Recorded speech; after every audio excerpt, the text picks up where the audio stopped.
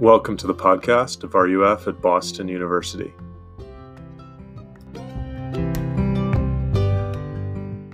Well, welcome to RUF. We're really glad to see you guys. Glad to see some, new faces, at least to larger for a long time. Elvis, welcome.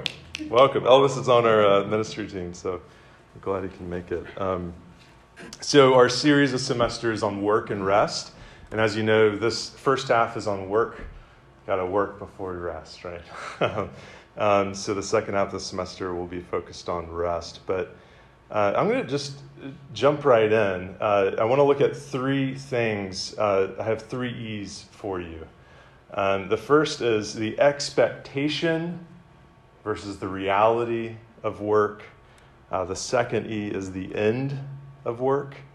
And the third E is the exit from work. So those are our three stepping stones to the end here. So the expectation versus reality of work. Do you remember your high school commencement speech? No. It must not have been very inspiring. Or maybe some of you were in grad school, your college commencement speech, right? I don't remember mine, I got to be honest. But I know there's a lot of famous ones out there. Every May, I love seeing the articles that come out, and you hear that, Will Ferrell was at Harvard, or, so-and-so is here, they're in town. All these celebrities come, especially to schools like the ones in Boston. And I want to venture to guess there's probably a lot of rousing rhetoric in this commencement speech that you had before you came to BU. And it may be in the moment, maybe if not now, inspired you to think and dream bigger than maybe you were, right? Think about your career potential, think about your education ahead, think about all the problems in the world and how you can solve them, right?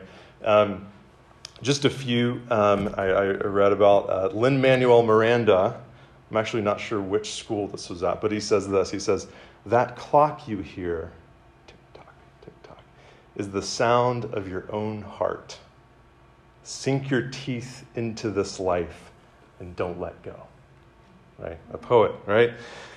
Katie Couric, an anchor woman, I believe, and just general celebrity at University of Wisconsin-Madison in 2015 said, "There may be days when you'll say to yourself, I literally can't even." And she says, "But you can even." Right. Here at BU in 2021, Ayanna Pressley said this: "You need not take the world as it is as you inherited it. In fact, you cannot. We need each and every one of you to meet this moment, to imagine a better world, and then to work for it." Ryan Gosling, in classic LA fashion, "I've learned it's important not to limit yourself. You can do whatever you really love to do, no matter what it is." La La Land was a great movie. Anybody? So the reason I read these is because I think they're all in some way talking about work. They're all in some way talking about what we do with our lives and the kind of unlimited and even kind of just head-spinning potential, right? When you're at the cusp, the world is your oyster. You're about to set out in your life, and they're giving you this great vision. They're echoes of the glory in work that we talked about last week, the glory that God means for us to image Him in our work, which is a glorious and magnificent calling that we have. But expectations don't always match up with reality, right? I think for every commencement speech with rousing, inspiring words, there's also the comedian or the snark, the cynic. Robert De Niro said at NYU, he said, "A new door is opening for you, a door to a lifetime of rejection. It's inevitable." Right? So some of these commencement speakers are trying to just give you the truth as it really is, and thereby maybe give you some wisdom. There might be some that are like Dr. Seuss's "Oh, the Places You'll Go," and there might be some more like what probably Will Ferrell would do. But I doubt you ever hear this, or anyone quote this, maybe unless you're at a Christian school. Genesis 3, I'm going to read this. I doubt you'd ever hear this at a graduation speech. To the woman he said, I will surely multiply your pain in childbearing. In pain you shall bring forth children. Your desire shall be contrary to your husband, but he shall rule over you. And to Adam he said, because you have listened to the voice of your wife and have eaten of the tree of which I commanded you, you shall not eat of it. Cursed is the ground because of you. In pain you shall eat of it all the days of your life, thorns and thistles it shall bring forth for you, and you shall eat the plants of the field. By the sweat of your face you shall eat bread till you return to the ground, for out of it you were taken, for you are dust, and to dust you shall return. These are the words that Adam and Eve heard God say as they were leaving the Garden of Eden. They had just disobeyed God's command to not eat of the tree of the knowledge of good and evil, and this was actually a test that they had failed. To see if they would obey the Lord, that they would voluntarily follow his commands. They had failed this test. They were therefore cursed and banished from the garden where they had uninhibited fellowship with God. Nothing would ever be the same. Remember in Genesis 1 and 2, we saw that God had created Adam and Eve very good. They were sinless. There was nothing wrong with them. They were to be fruitful, fill the earth and rule over it, cultivate it, manage it, to extend the beauty of Eden throughout the whole world. But notice here in that passage in Genesis 3 that it is this calling, the work to which humans were called, that is cursed. Right? In multiplying and filling the earth, which entails childbearing, there would be pain and suffering for the woman. There would no longer be unity and harmony between the man and the woman in their marriage, but there would be conflict, a fight over power. And the work itself would be toilsome, full of obstacles, hardship, thorns. Instead of immortality, their time on earth would end in death. This is the reality of work. A fall from glory. Cursed, not what it was supposed to be. Do you feel this disconnect between all of your expectations in life, and maybe especially in coming to college, and then the reality? Maybe you had such high expectations that you were just on this cliff of high expectations, and then you fell headfirst into this pit of despair of reality. I was often just given this impression that college is supposed to be the best 4 years of your life. You're supposed to make the best friends, the best memories. How many of you, when you got here, were like, wow, this is not that fun? This is not as fun as everyone made it out to be. This is not as fun as my commencement speaker, or maybe even my parents, made it out to be. Is this really what I worked my butt off for in high school? Is this it? Good news, guys, you're not alone. The truth is found in Genesis 3. It's cursed. BU is cursed. You're cursed. The world is cursed.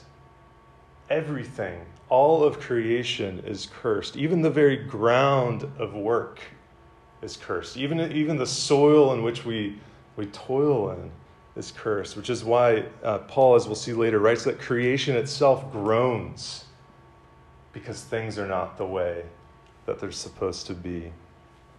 Do you feel that? I mean, maybe you're not an idealist and you're a cynic and everything's cool and you're like, wow, this is actually better. But for most of us and a lot of us, we did have some sort of dream or expectation, right, of how professors would inspire us. And we actually would like them and not want to switch majors because they annoy you or you can't stay awake during their lectures. Classmates that instead of just agitating you because of the competitiveness, because of the just irritation at the grade they got and you didn't, that you would have classmates that really inspire you and that you're friends with and you study with. And maybe that's true for you, but there's probably a little bit of, man, it's not the way I expected. Maybe you found out stuff about yourself here at BU where you thought you were a person of just perfect integrity. And maybe you find yourself under this pressure, tempted to plagiarize, to cheat, to maybe just give up and just say, you know what, this class isn't even in my major, I'm just taking it as a hub class, whatever. Our expectations remain high, and if you don't have expectations, I think we need to go back to Genesis 1 and 2, because there's glory, there's magnificent potential in humanity and in our work. But the reality is a world where our work is cursed, and we are cursed.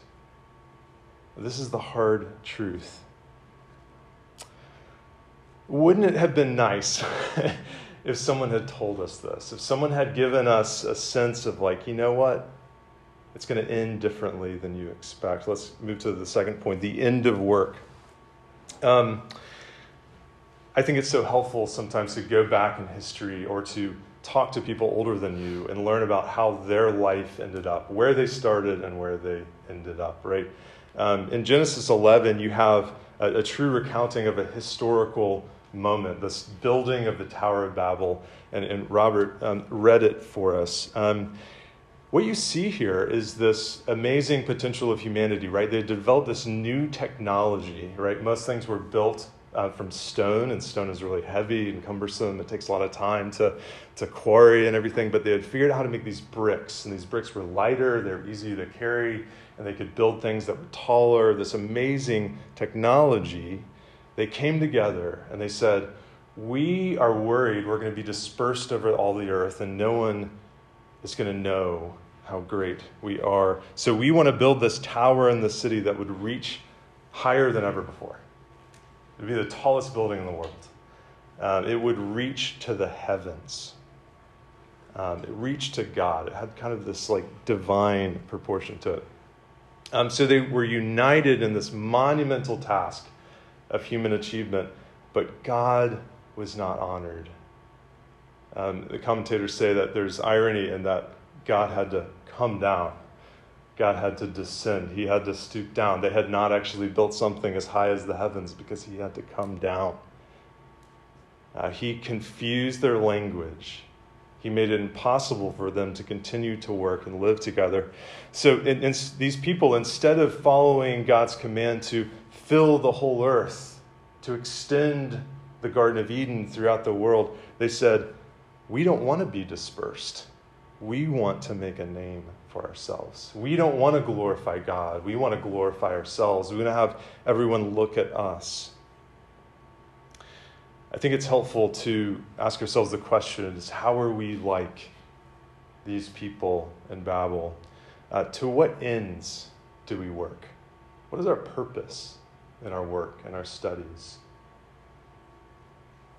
Are you trying to make a name for yourself? Genesis 11 shows us that the end of this effort will always end poorly.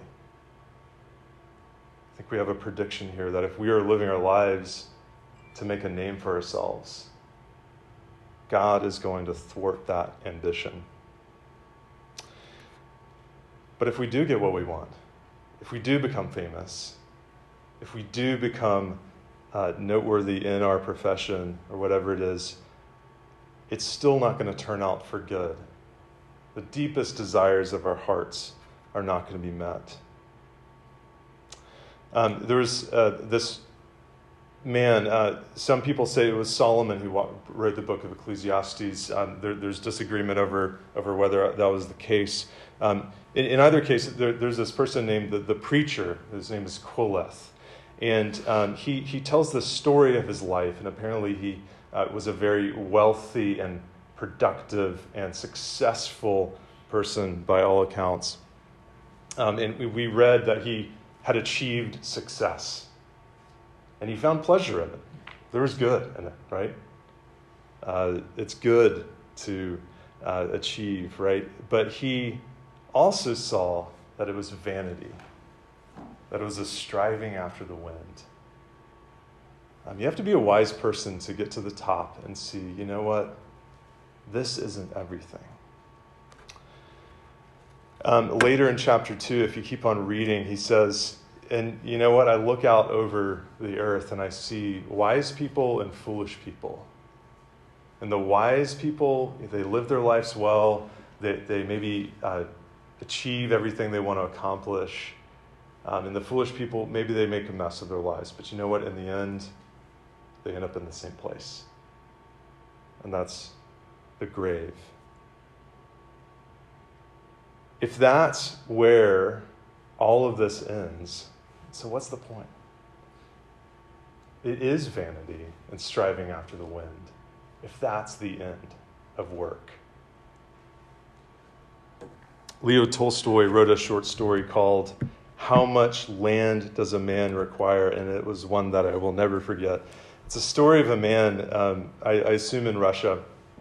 He was given the opportunity to own as much land as he could walk around between sunrise and sunset on one day, and he would mark it with a spade as he walked. So it wasn't, you can imagine it probably wasn't very fast of a walk.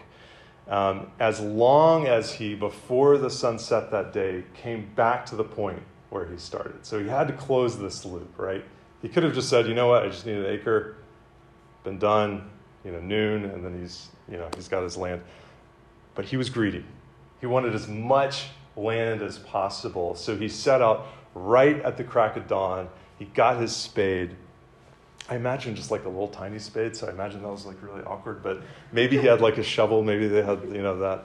So anyway, however he did this, he both walked really fast and marked his territory so that at the very end of the day, as the sun was setting, he was just about there. And it was like right on the minute as he was exhausted, just, having gone as far as he could, he was about to make it. And he did right as the sun set, except he fell over and he died. And the people who owned the land, they were going to give it to him, then take that spade and dig a hole about 6 feet long, a few feet wide. This, in the end, was all that he required. What's the point of our work if in the end we die? He'd gone to all that trouble, and in the end all he got was his grave. What's the meaning of it all?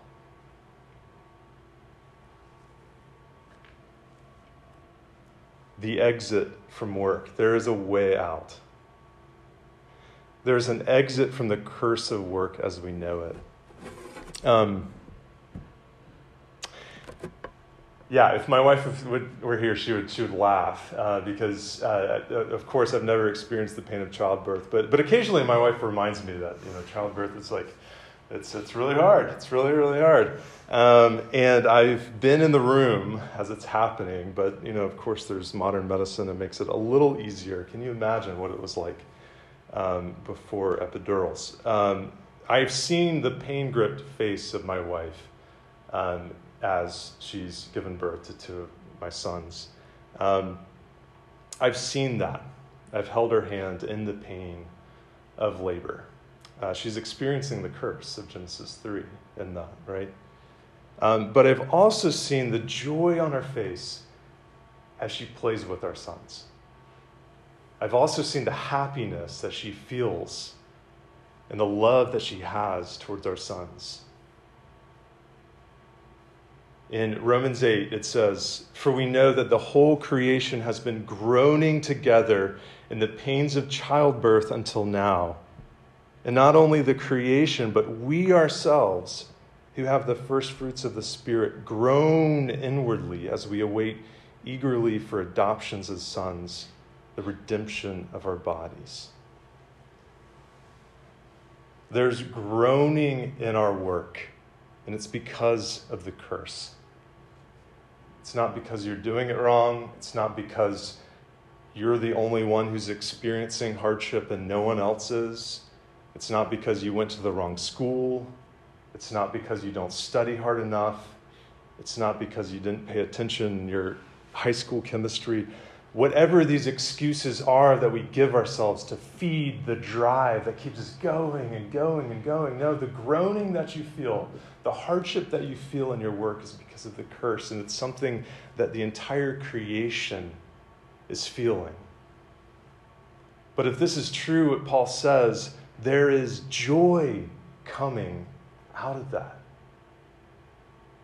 Just like a mother, after she gives birth, there's joy in the child because Jesus came into this cursed world. And if you look at Jesus' life, which, by the way, next week Serena will be teaching on the redemption of work, and we'll be looking more at what Jesus says about work. But remember that Jesus came into this world, not another world. He came into the very world that we are in today. And he also had a vocation. He was a carpenter.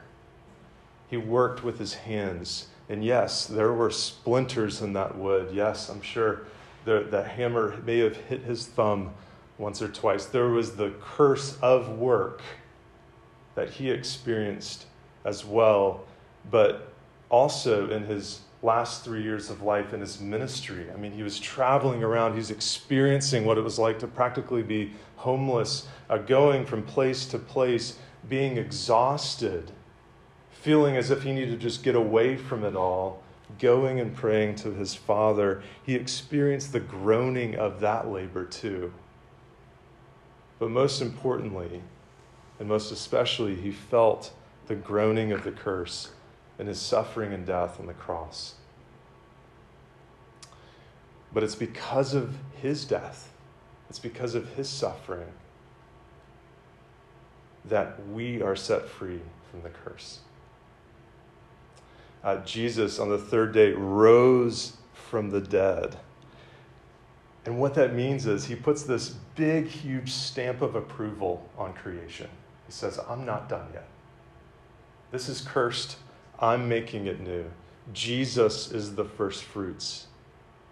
So what that means for us as Christians, we can be set free from this curse, and we can see beyond even our own lifetime in our work. We can have hope to know that the work that we are doing today has eternal consequences, which we'll see. And then we can even see that part of our work is reversing the effects of the curse.